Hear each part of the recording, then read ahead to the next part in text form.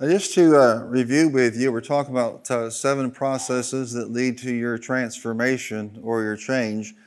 God is not interested in us staying the same. That said, how many know He doesn't leave us to ourselves either? And the Word of God is very plain and very direct for us. That He saves us, amen, and He justifies us. Aren't you glad for that? And He adopts us as His own, amen. We learn that He has redeemed us. Say it, I'm redeemed from the curse, which means the only thing left is the blessing. And today I want to talk to you about the concept of sanctification because it's a big, highfalutin, holy word. But it actually is at the very heart of the transformation process that God wants to do in your life. You and I have to engage what the Scripture actually says. So these aren't just theological terms. These are processes that will absolutely transform your life. It all starts with a new birth. Look at somebody and say, you can't change until you're born again. I mean, you can look right, cut your hair right, wear the sleeves the right length, the dress the right length, whatever the case may be, but you can't change until you're born again. Genuinely experience the new birth. Now, once that has happened, God wants to progressively and gradually transform you into His image, and sanctification, of course, is a big part of that. So I'm going to start over in 1 Thessalonians chapter 4. And how many know that faith comes by hearing? Yes. And hearing by the Word. Yes. So you're going to hear some Word today. Amen. Right. Verse 7, for God did not call us to be impure, but to live a holy life. Therefore, anyone who rejects the instruction does not reject a human being, but God, the very God who gives you His Holy Spirit. So if a standard comes out from His Word about how we should be living, or how we should not be living, you can reject man all you want to. You can make fun of what man says. You can cause bigots and haters whatever you want, but it doesn't change the reality of God's standard for our lives.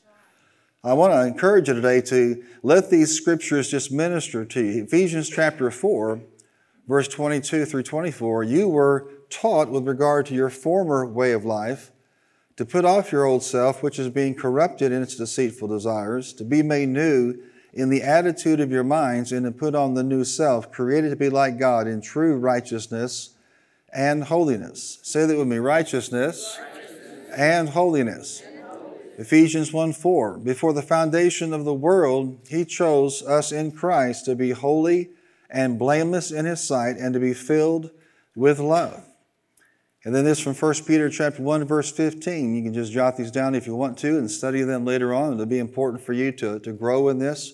But just as He who calls us is holy, so be holy in all you do, for it is written, be holy because I am holy. How many know He's a holy God? Yes. Isaiah's revelation of the high and lifted up one. Isaiah chapter 6, he heard Him cry what? The angels crying, holy, holy, holy. Hebrews 12:14, just as a foundation today. Follow peace with all men and holiness. Did you know that to get into strife with people and not forgive them is an act of unholiness? Do not say you're holy if you're constantly at war with people in your heart. We think about holiness as what you do sexually, what you do with your eyes, what you do behaviorally. But part of our holiness is being at peace with all men as much as lies with us. There are a lot of people who think they're just perfectly fine in terms of holiness because they don't do what certain people do. They don't drink, they don't smoke, they don't chew, they don't go out what girls do. But they are filled with unforgiveness on the inside. The Lord spoke to me about this week, the concept of unforgiveness in this context. Now, how many know He'll change you if you'll let Him even today? You can deal with that unforgiveness and bitter spirit that's been dominating your life all the days of your life. I got to thinking about this, some of the things in the past that we've been challenged by and things we've gone through. And just as clear as a bell, I heard the voice of the Holy Spirit say that unforgiveness is nothing more than our attempt to exact vengeance on the person. I'll show you. I won't forgive you. I'll just be bitter. All you have done is put yourself in the place of God. When you try to be God, you can't be sanctified by God. All I can tell you is that a bitter, unforgiving, wounded, amen, resentful spirit is not of holiness at all. Are you hearing today? The word sanctified literally means to render holy, to separate from profane things and dedicate to God, to purify, to consecrate, to devote, to set apart. It means to go from common to sacred use. Do you realize that when you got born again, God had a sacred use in mind for you? Yes. That's one of the reasons why we just can't just do anything we want to do anymore. There's a sacred use that God has for you and for me. Sanctification means to be set apart, separated from sin in this world and separated unto God. It means taking up your cross daily. Can I have a good amen? Becoming one with Jesus, the process of becoming like Him. If anyone ever asks you what sanctification is, it is the instantaneous separation from sin in the world and separation unto God so that you can become like Jesus. To the extent you're becoming like Jesus, to that extent, sanctification is operating in your life. Now, I'm not going to be, apologetic about saying this, but there are a lot of people that get saved, but they have not advanced in their sanctification. And with that has brought defeat in their lives. You cannot advance to victory when you're not being sanctified, actively sanctified by the things of God. And if I get to what I call, the agents of sanctification today, that'll be great. If I make you come back next week to hear the rest of this message, that'll be perfectly fine with me as well. Because it's just that important. You cannot be the victorious, overcoming believer God wants you to be. It's not about somebody telling you or dictating you or putting you down or comparing yourself to them or whatever. We're not talking about that. You cannot be what God has called you to be if you're not being involved in the process of sanctification yourself. Now, aren't you glad it's progressive? Because if the Holy Ghost today dumped on you everything that's wrong with you, there's nothing wrong with me. I'm okay, you're okay. And you keep believing that. Look at somebody and say, I'm not okay, and you're not okay. The reality is, God just hasn't revealed to you what's not okay about you. That's called mercy. Amen? But you are expected to respond and let sanctification take place on what He has revealed to you by the Word and by the Spirit of God. Amen. You can probably already tell this will be a time again where the pastor meddles deeply in your business. Look at somebody and say, suck it up, buttercup. It's instantaneous and progressive in our daily lives. It works over time. It's gradual. Things are revealed eventually, not overnight. And this lack of understanding brings defeat in a lot of people's lives. You look at yourself and say, I'm not where I should be. God must not love me, I must be a terrible Christian because I haven't got it all figured out. You're not going to have it all together just because you've been born again 6 months, 1 year, 10 years, 20 years, or even 50 years. You're an eternal creation. Are you here today? And what you need to do is not make excuses for yourself. At the same time, allow the process to take place without coming under condemnation. Let me say to you like this. You coming under condemnation does not advance your sanctification. You coming in a conviction of the Holy Spirit is a different matter altogether. Sanctification is like growing up in your salvation. In 1 Peter chapter 2, verse 1 through 3, he says, therefore, rid yourselves of all malice and all deceit, hypocrisy, envy, and slander of every kind.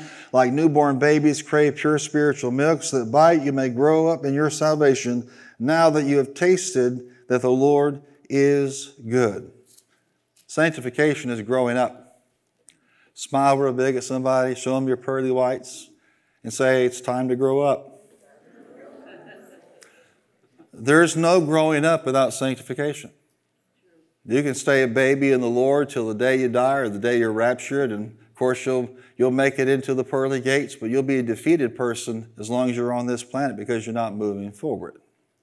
That's not what God wants for you. He wants you to be, developing, growing in the things of God. Now, when we say sanctification, it's important you understand, we're talking about sanctification of the whole man, spirit, soul, and body. Say that with me, spirit, soul, and body. God is not interested in sanctification in your spirit alone. I say, when did that happen? Your completed sanctification of your spirit took place the day you got born again. You will never be more perfect in your spirit than you are right now. The problem is you're not just a spirit. You have a soul and you live in a body. And guess what? Your soul, and your body are not perfected yet. They will be. Amen. And you're in the process of seeing that happen. So how this works is you get born again. Your spirit man is alive. You're born again. That spirit man is in perfect fellowship and relationship with God and would always choose to do the right thing regardless of the influences if it were not for the body and for the soul. Now the soul is made up of the mind, say the mind, the will, and the emotions. Say it again, the mind, the will, and the emotions. And you know what your body's made up of? 70% water. The sanctification process works, for example, on your mind to get you to where you consistently think the thoughts of God. Until you're thinking the thoughts of God and functioning that way in your mind, sanctification is not happening. In terms of your emotions, it goes from being emotion ruled to Holy Ghost ruled. Now, you have emotions that help you experience your life, but they've never been given to you to run your life. You'd be amazed how many Christians are born again, spirit-filled, on their way to heaven, love God, but every single day, whatever they feel is their greatest reference point and their highest authority. And because of that, they're always being led by the nose by emotions instead of by the Spirit of God, and it leads them into trouble upon trouble upon trouble. All we need to do is that the Holy Ghost and the Word of God, the agents of sanctification come in to cause your emotions to be what? To be part of who you are, but not given the leadership role in your life. Look at somebody say sanctified emotions. This means that you can feel something very deeply. And you can. Every once in a while I hear some crackpot say, well, you know, we teach here that you shouldn't feel things, you shouldn't have emotions. No, we teach here that you should not let emotions run your life. If you're going to quote somebody, quote them accurately. Amen. One should not speak unless one knows. Amen. A guy in a metal helmet taught me that. Say it with me. One should not speak unless one knows.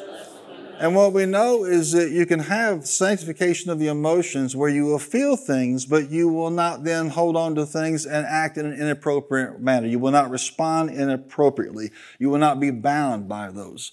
And for a lot of people in the American church, if you can ever get to the place where your emotions are being sanctified, you're going to have the most victorious life possible.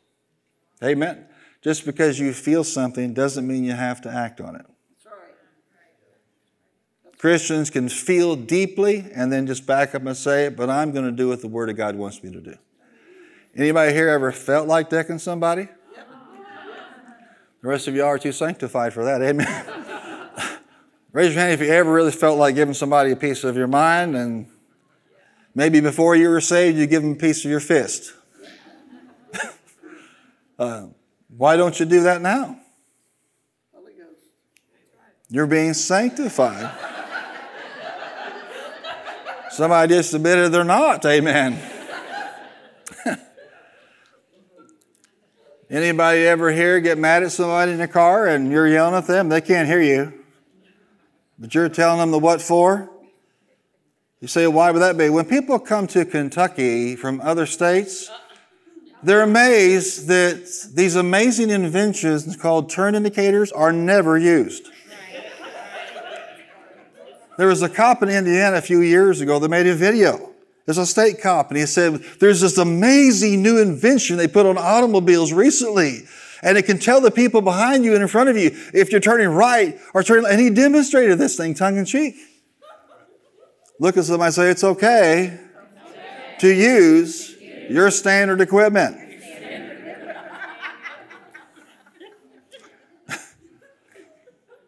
Well, bless God, they deserve to get if they do that. Well, you know, if you keep yielding to that, if you keep practicing unsanctified emotions,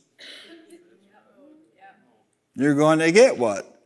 Continued, amen, unsanctified emotions. Well, that people just make me mad. Well, that people can make you mad without them running you. Do you really think that redneck that didn't give a turn indicator on his way into the Dollar General store is worth your peace?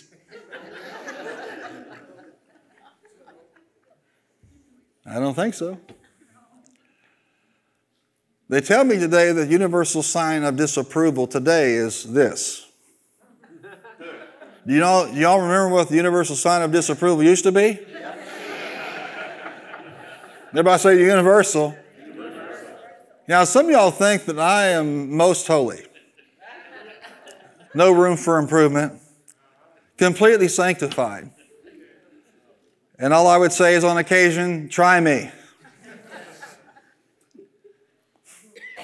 And I don't do this to tell you, I don't tell you this story so that you'll go out and replicate it.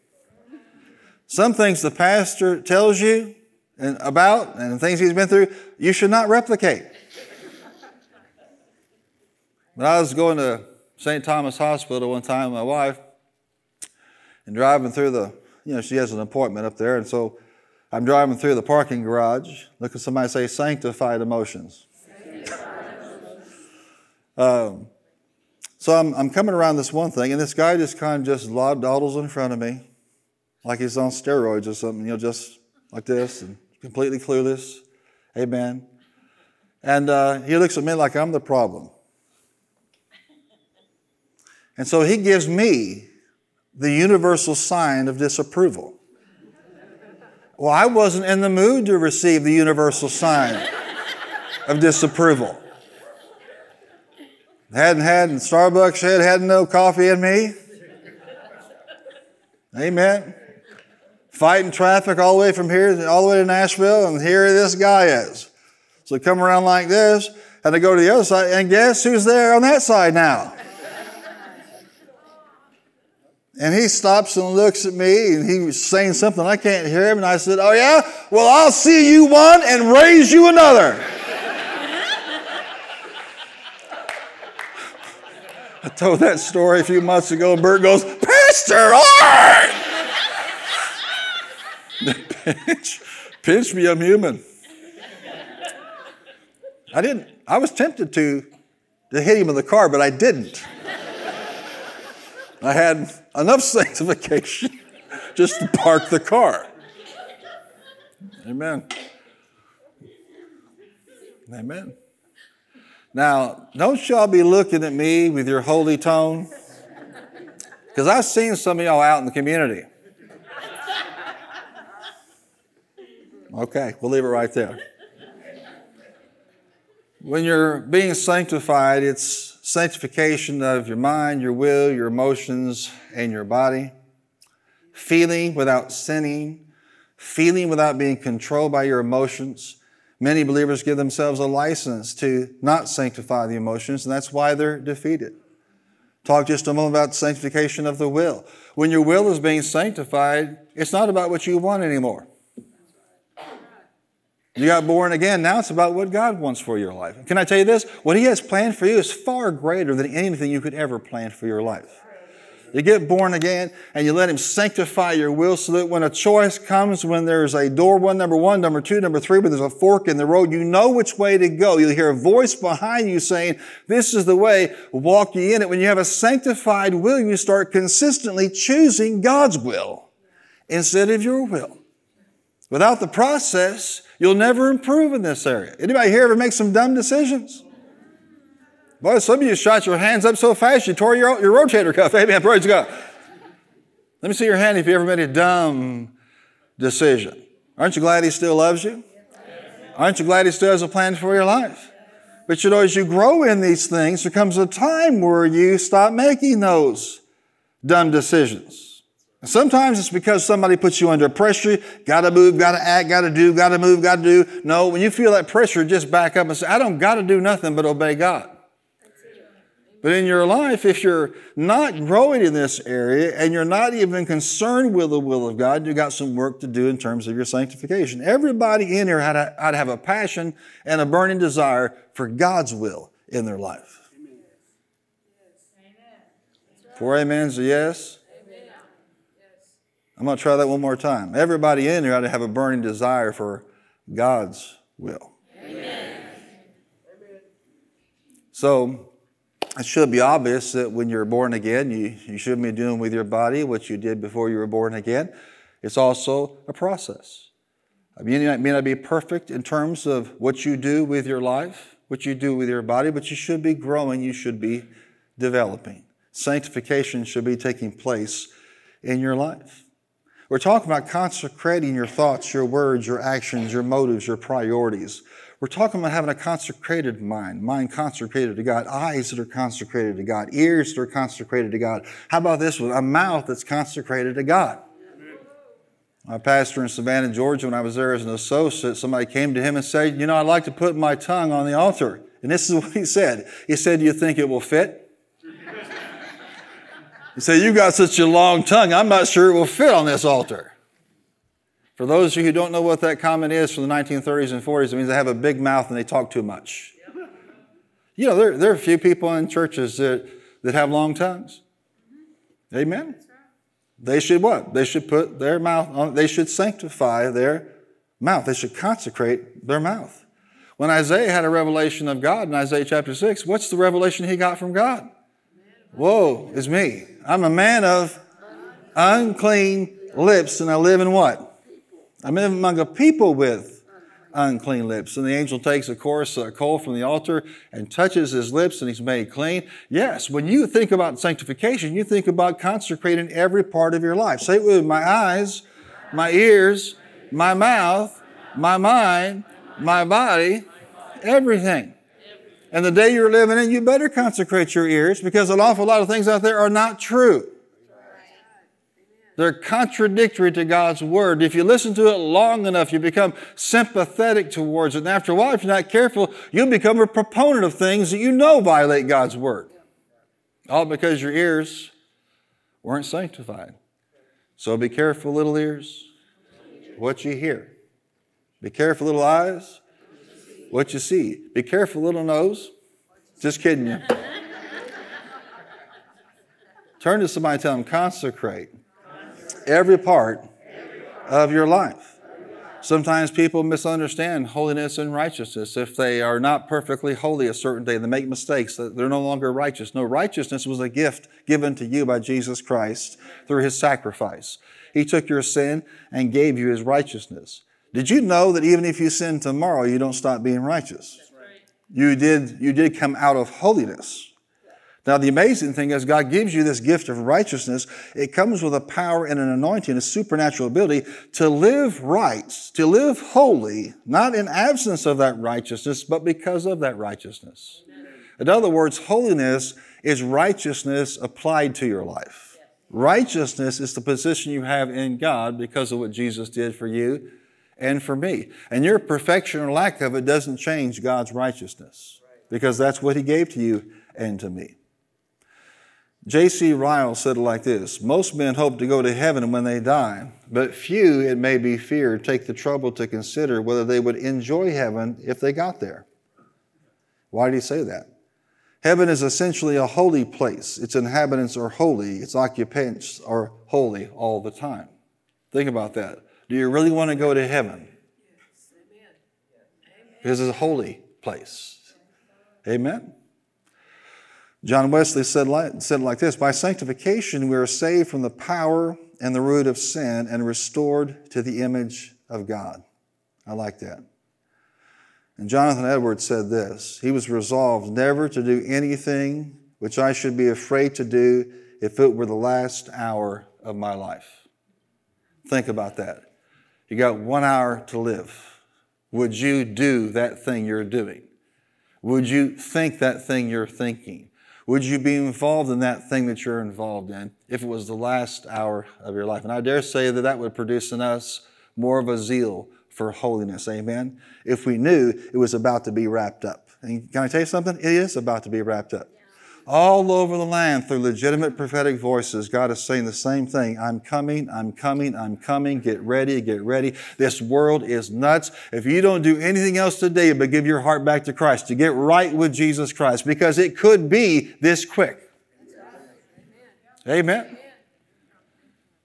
Recently ministering to Jesse Duplantis' heart, the Lord is telling him, tell my people I'm coming. And the Lord said to him, they don't believe it. Now, just said they believe that, and God got stern with him and said, they don't believe it.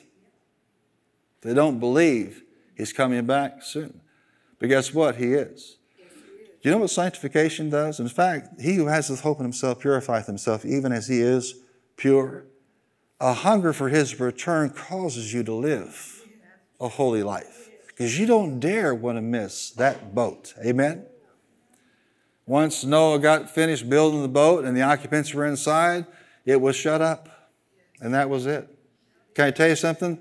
There's only one boat coming to save us in this world. It's the SS Jesus Christ. And if you miss that boat, happy tribulation. Are you here today? Yeah. So it's important for us to understand, sanctification, why we need this. Just jot this down. First of all, because of Christ's likeness. We can't become Christ-like without sanctification. It should be our highest goal to be like Jesus.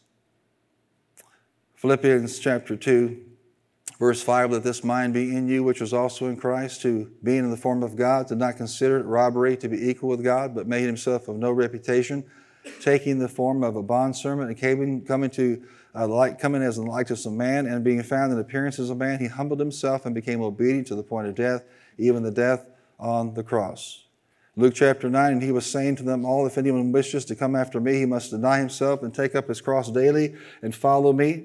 For whoever wishes to save his life will lose it, but whoever loses his life for my sake, he is the one who will save it.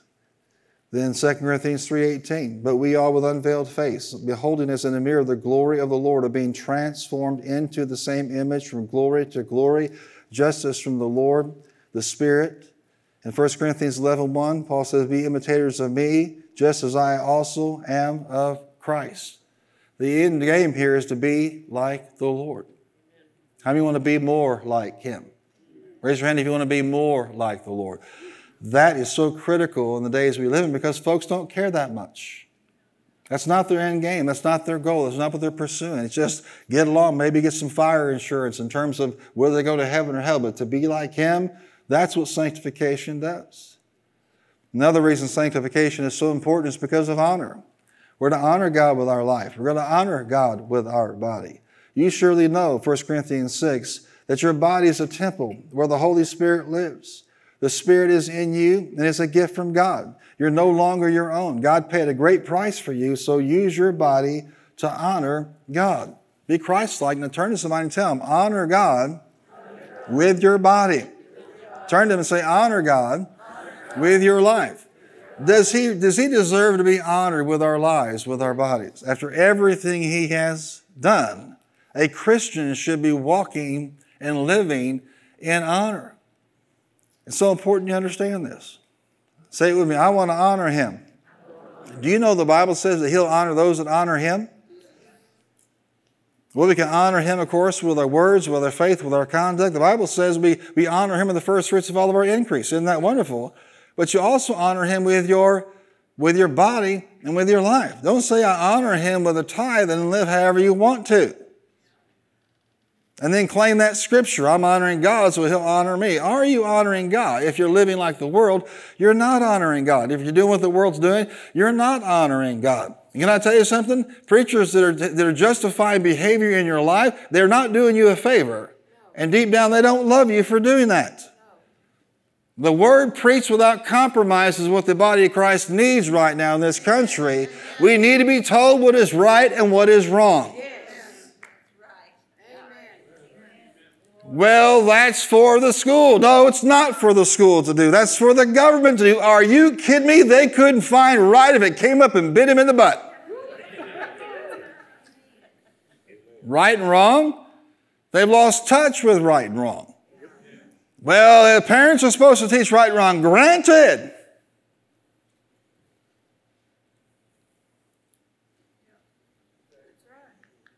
Is there Sarah telling a story about school she teaches in and how, kids in the second grade come cussing the teachers out. Could you imagine? And a parent comes to school wanting to know what they did to upset their kid. And then the kid gets mad at the parent, starts cussing at the parent. Let me explain to you something about generational approach to discipline. In my day, you cuss at a parent, you talk back at a parent. At the very minimum, you lose your 2 front teeth. And you might be in the morgue. In my day, you get it at school. You get it at home. These kids today know there's no recompense, there is no accountability, so they do what they want. That's why every public school teacher that's out there doing their job should be given a gold medal.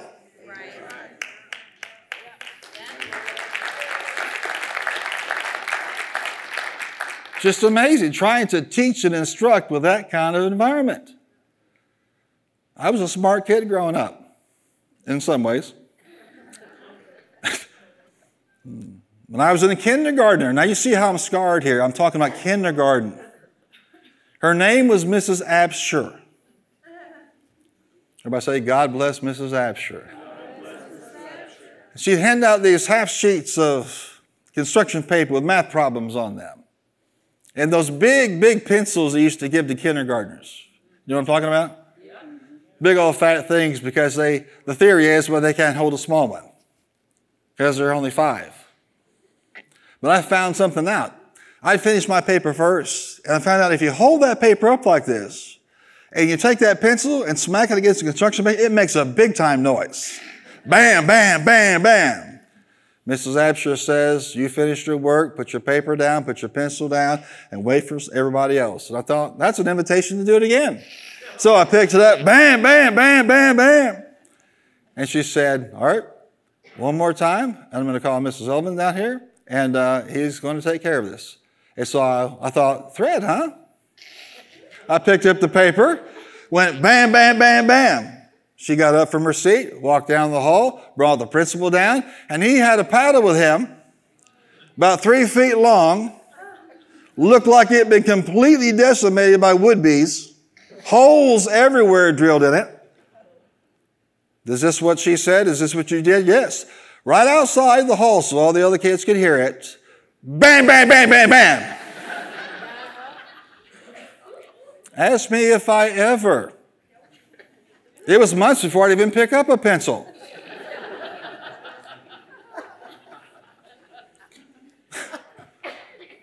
I still don't like those big fat pencils. So keep them away from me. Spawn of Satan. Are you here today? That's what we're living in. An honorless generation. And so the voice of the pulpit is now the target of the devil to shut down truth going forth. So people can know how to think and how to live and how to operate based on the Word of God and make godly choices. Who benefits from what? Not only the non-sanctification of the church, but the de-sanctification of the church, where we go backwards in these things. Turn to somebody and say, I'm not going backwards. I'm going forward. And I'll tell you, it's not a popular message, but he who has ears to hear, I promise you this, if you get a hold of this, your life will be victorious and you'll be ready for His coming. I like to tell you that what the world out there is doing in media and government, if they have any kind of control, any kind of wisdom at all, I don't see it. It's not going to get better in the world. But the good news for you and for me, when there's darkness out there in Egypt, there's always light in Goshen. Just make sure you're in Goshen. Amen. Make sure you're among the people of God who are called to be, amen, a royal priesthood, a holy nation, showing forth the praises of God. That's what God thinks about Israel. That's what He also thinks about His people who have accepted His Son. You're royalty, amen, and you are light dwellers. Are you here today? It's important because we need to be Christ-like. It's important because of honor. Number 3, it's important because of anointing. The holier we are, the more powerful we will become. Holy people operate powerfully in the anointing of God. In a large house, 2 Timothy 2, there are articles not only of gold and silver, but also of wood and clay. Some are for special purposes and some for common use. Those who cleanse themselves in the latter will be instruments for special purposes, made holy, useful to the master, and prepared to do any good work. Now the question is, what do you think is in that vessel? It's the anointing of God. God on flesh, what flesh? can't do. It's the power of God operating in your life. And I'm telling you this, that it's not about what somebody tells you. It's what the Word tells you, and it's what the Spirit of God convicts you of. Don't put anything above that anointing. Say this with me. I choose the anointing. If God's dealing with you about something you allow in your life or do in your life, it's not about religion. It's about you cranking up the power in your life. We don't need people less powerful in the body of Christ right now. We need them more powerful. But you have to understand that there's a price to pay when we don't live clean in a dirty world. That power quotient is not there. It's not that God doesn't want to use us. You say, well, I've seen lots of people who live like the devil, and it seems like God uses them for a while. Do you know that being a servant of God, it's the only job in the world where God will fire you and let you keep on working? Saul was fired, but kept on going.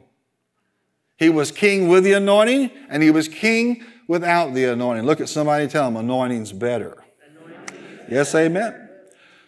The Bible says in 2 Corinthians chapter 4, verse 6, for God, who commanded the light to shine out of darkness, hath shined in our hearts to give the light of the knowledge of the glory of God in the face of Jesus Christ. But we have this treasure in earthen vessels, that the excellency of the power may be of God and not of us. Say it with me. The more holy I live, the more power will flow through me.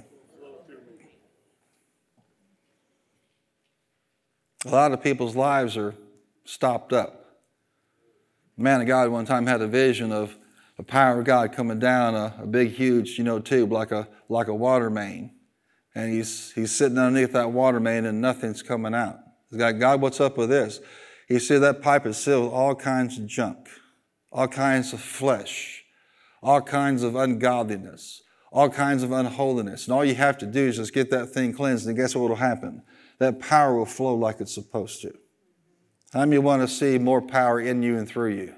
Does America need more supernatural power right now? Do we need to see the glory of God manifested in our streets, in our homes, in our houses? Yes. It's not going to happen because of what the world does. Well, if the world will get saved, then everything will be fine. No, if the church of God will get holy.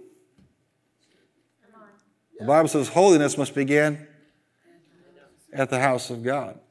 And if it begins there, what kind of judgment will there be for those on the outside of the house of God? See, we're in a place now where nobody can really deal with you as an individual child of God. Only God can. Amen. Only you know what He's dealing with you about. Amen. It's a good time in the history of the kingdom of God. It's a good time for you to yield to whatever He's talking to you about. Say it with me. I want to be like Christ. I want to honor God. I want to flow in the anointing. It's a time I remember God was dealing with me about some things that I was, involved in and listening to. And for a long time, and I'm not religious about this, legalistic about this. It's not the point.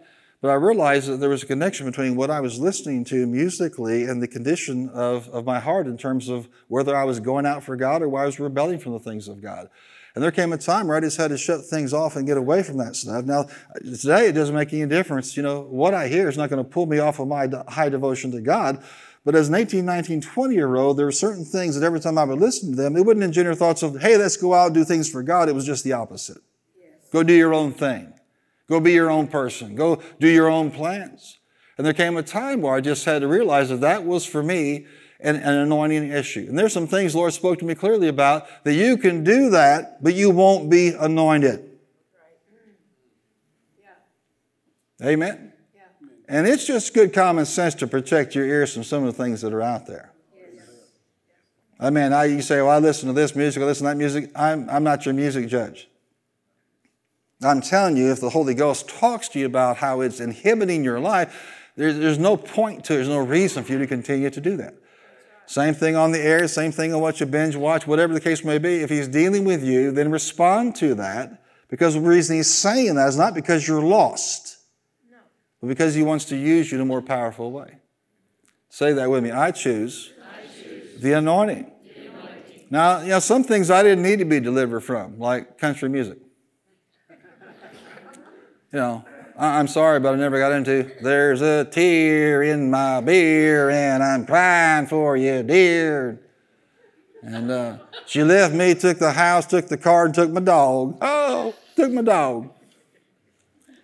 So edifying. Now you listen to that stuff 10 hours a day.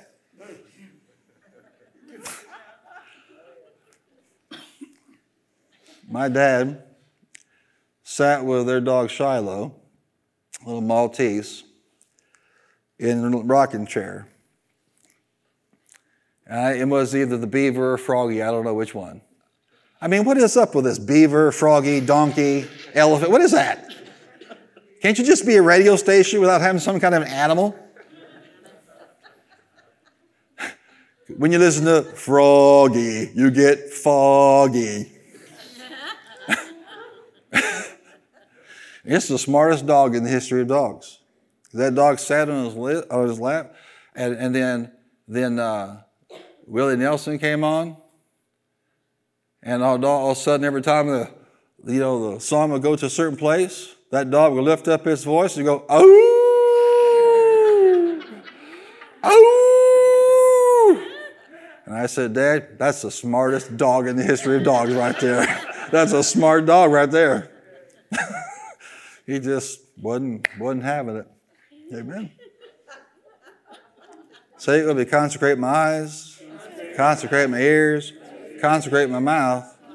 Why? So that you can be the most anointed version of yourself you could be. Why would you want to be anything less than that? I'm just a Christian. I'm just going to heaven one day. No, you're supposed to be one of his anointeds. Yes, amen. The fourth reason you should proceed in sanctification is because of a thing called confidence. Having confidence in prayer instead of shame, intimidation, or guilt. One great man of God said that sin makes cowards of men. That's particularly true when it comes to prayer. When we're walking under condemnation because of a lack of sanctification, we don't have confidence in going to God with our prayer, with our needs. We're intimidated to do that. We feel guilty and ashamed. Well, the Bible says in this very powerful in 1 John 3, if our hearts condemn us, we know that God is greater than our hearts, and he knows everything. Turn to somebody and tell them, he knows everything. Dear friends, if our hearts do not condemn us, we have confidence before God and receive from him anything we ask because we keep his commands and do what pleases him. When you're outside of the realm of living the way he wants you to, you're not walking in confidence. And now all of a sudden you got a need, you got a problem, you got an issue. And you like to go to God in faith and in confidence, but you feel dirty, you feel second best. And what do you want to do? You want to repent and get things right with God. But what you want to do is start living this way. Do you know that you can live victoriously over that sin? Do you believe, Rodney, how quiet it is with that statement? That you can live in victory over that sin. You don't have to sin. Oh, yes, I do. No, you are now a child of God, which means you choose to sin.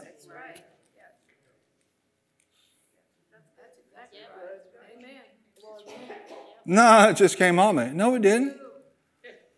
No. Grateful I had a couple come to him, and they were having all kinds of marriage problems, and she said he stepped out on me, and he said, I don't know what happened. I ended up in this woman's apartment, and I ended up in her bedroom, and who took my clothes off? You went to the apartment. That's right. You went to the bedroom. You took your clothes off. These were all choices. Instead of doing a Joseph and running from the hussy, you went home with her. Amen.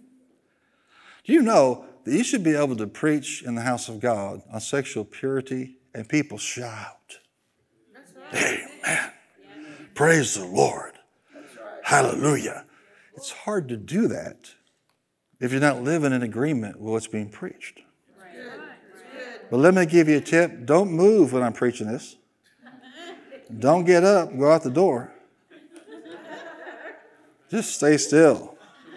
Just say, yes, amen. Praise the Lord, glory to God. I agree with that totally. Good preaching, praise the Lord, amen. Look at somebody and say, it's a choice. It didn't happen to you. That's a cop-out. That's how this world operates. But we make what? Choices. Aren't you glad for God's grace and forgiveness?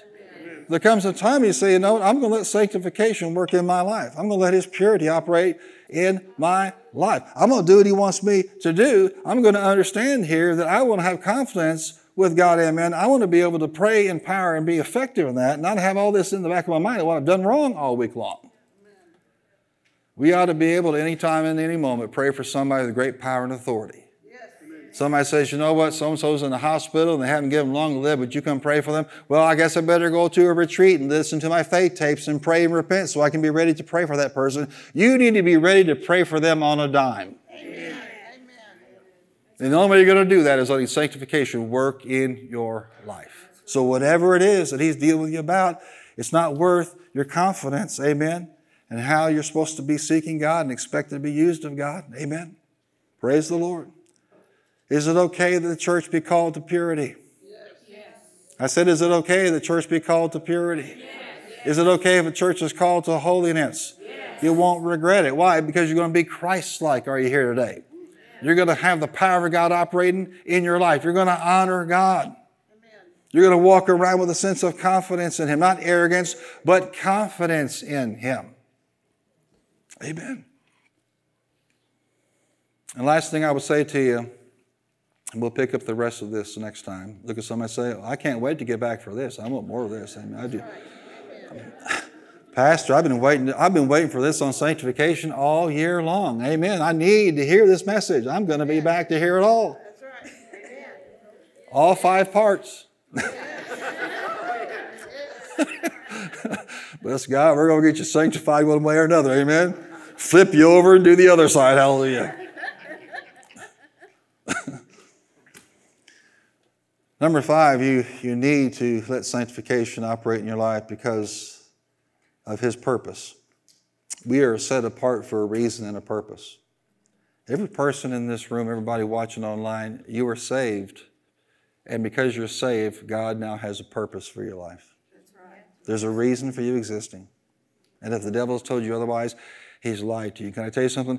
If the devil's lied to you about your existence and your purpose, you should shout because that means there's a great purpose and reason for you being here. He is a father of lies, and all he can do is lie. And I don't care how old you are. Amen?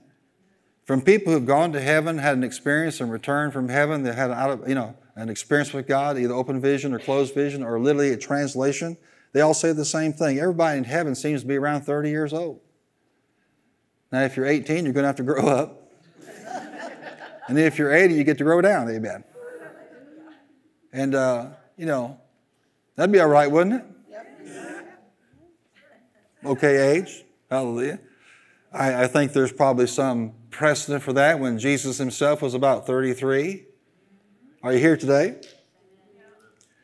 But when you have this thing going on that you understand that your sanctification is propelling you to accomplish your purpose, there should be joy in that and victory in that. Say with me, God has a purpose for my life. And any other voice that says that's untrue is a lie. And you can have down days and doubt that. You can have down seasons where you doubt that. But it's time to come back to your senses and realize He's not done with you. Take a big, deep breath right now. Amen. If you're alive, He has a purpose for you. You are a born-again, Spirit-filled, amen, on fire, sanctified child of God. You're needed in this world. Yes. Amen. Why do you think the suicidal ideation is at an all-time high in this country, in this world, and even among Christians? Because the devil is a liar. You're set apart, and that means what you do with your body, what you do with your life is God's business and not yours.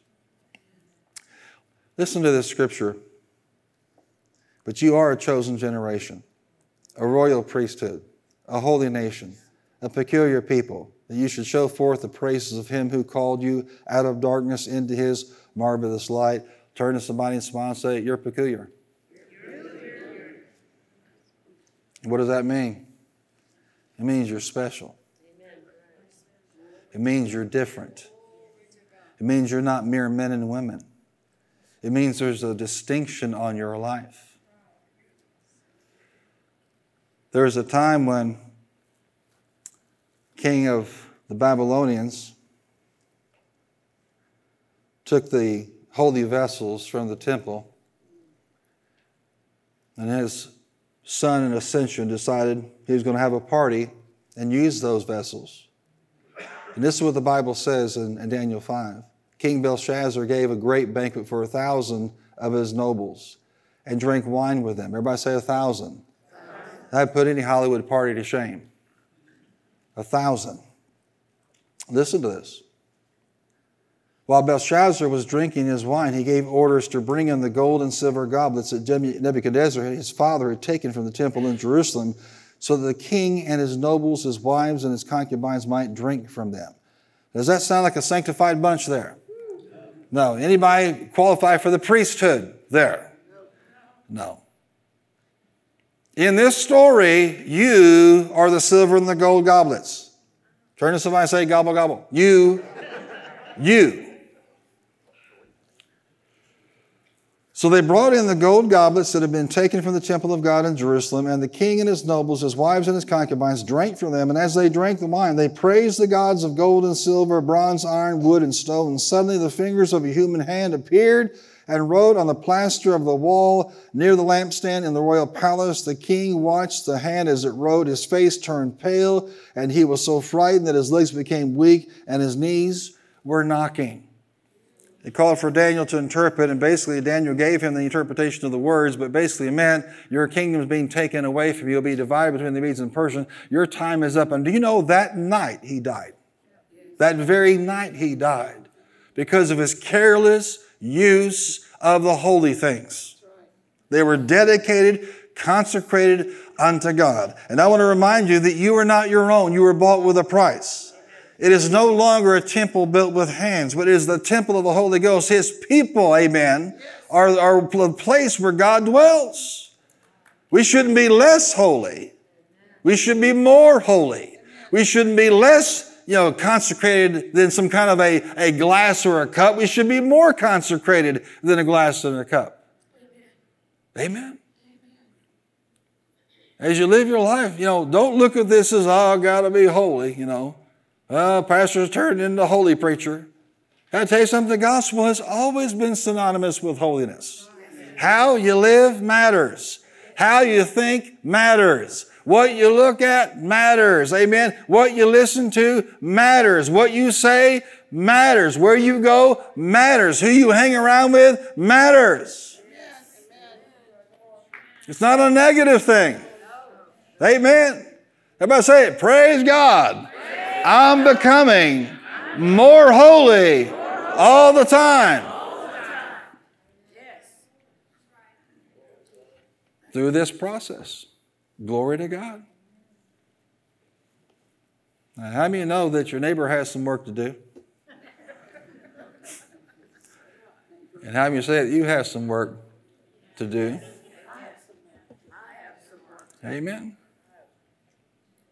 God loves us. And if we are bound to do this all ourselves, well, that'd be a very difficult challenge to do. But we're not. He's for us. The first key here is to recognize not what some preacher tells you you're doing wrong, not what some human, other believer, some person in the world tell you what you're doing wrong, but when the Holy Ghost speaks to you and convicts you, that you make it right. No delay in your repentance. No delay in your consecration.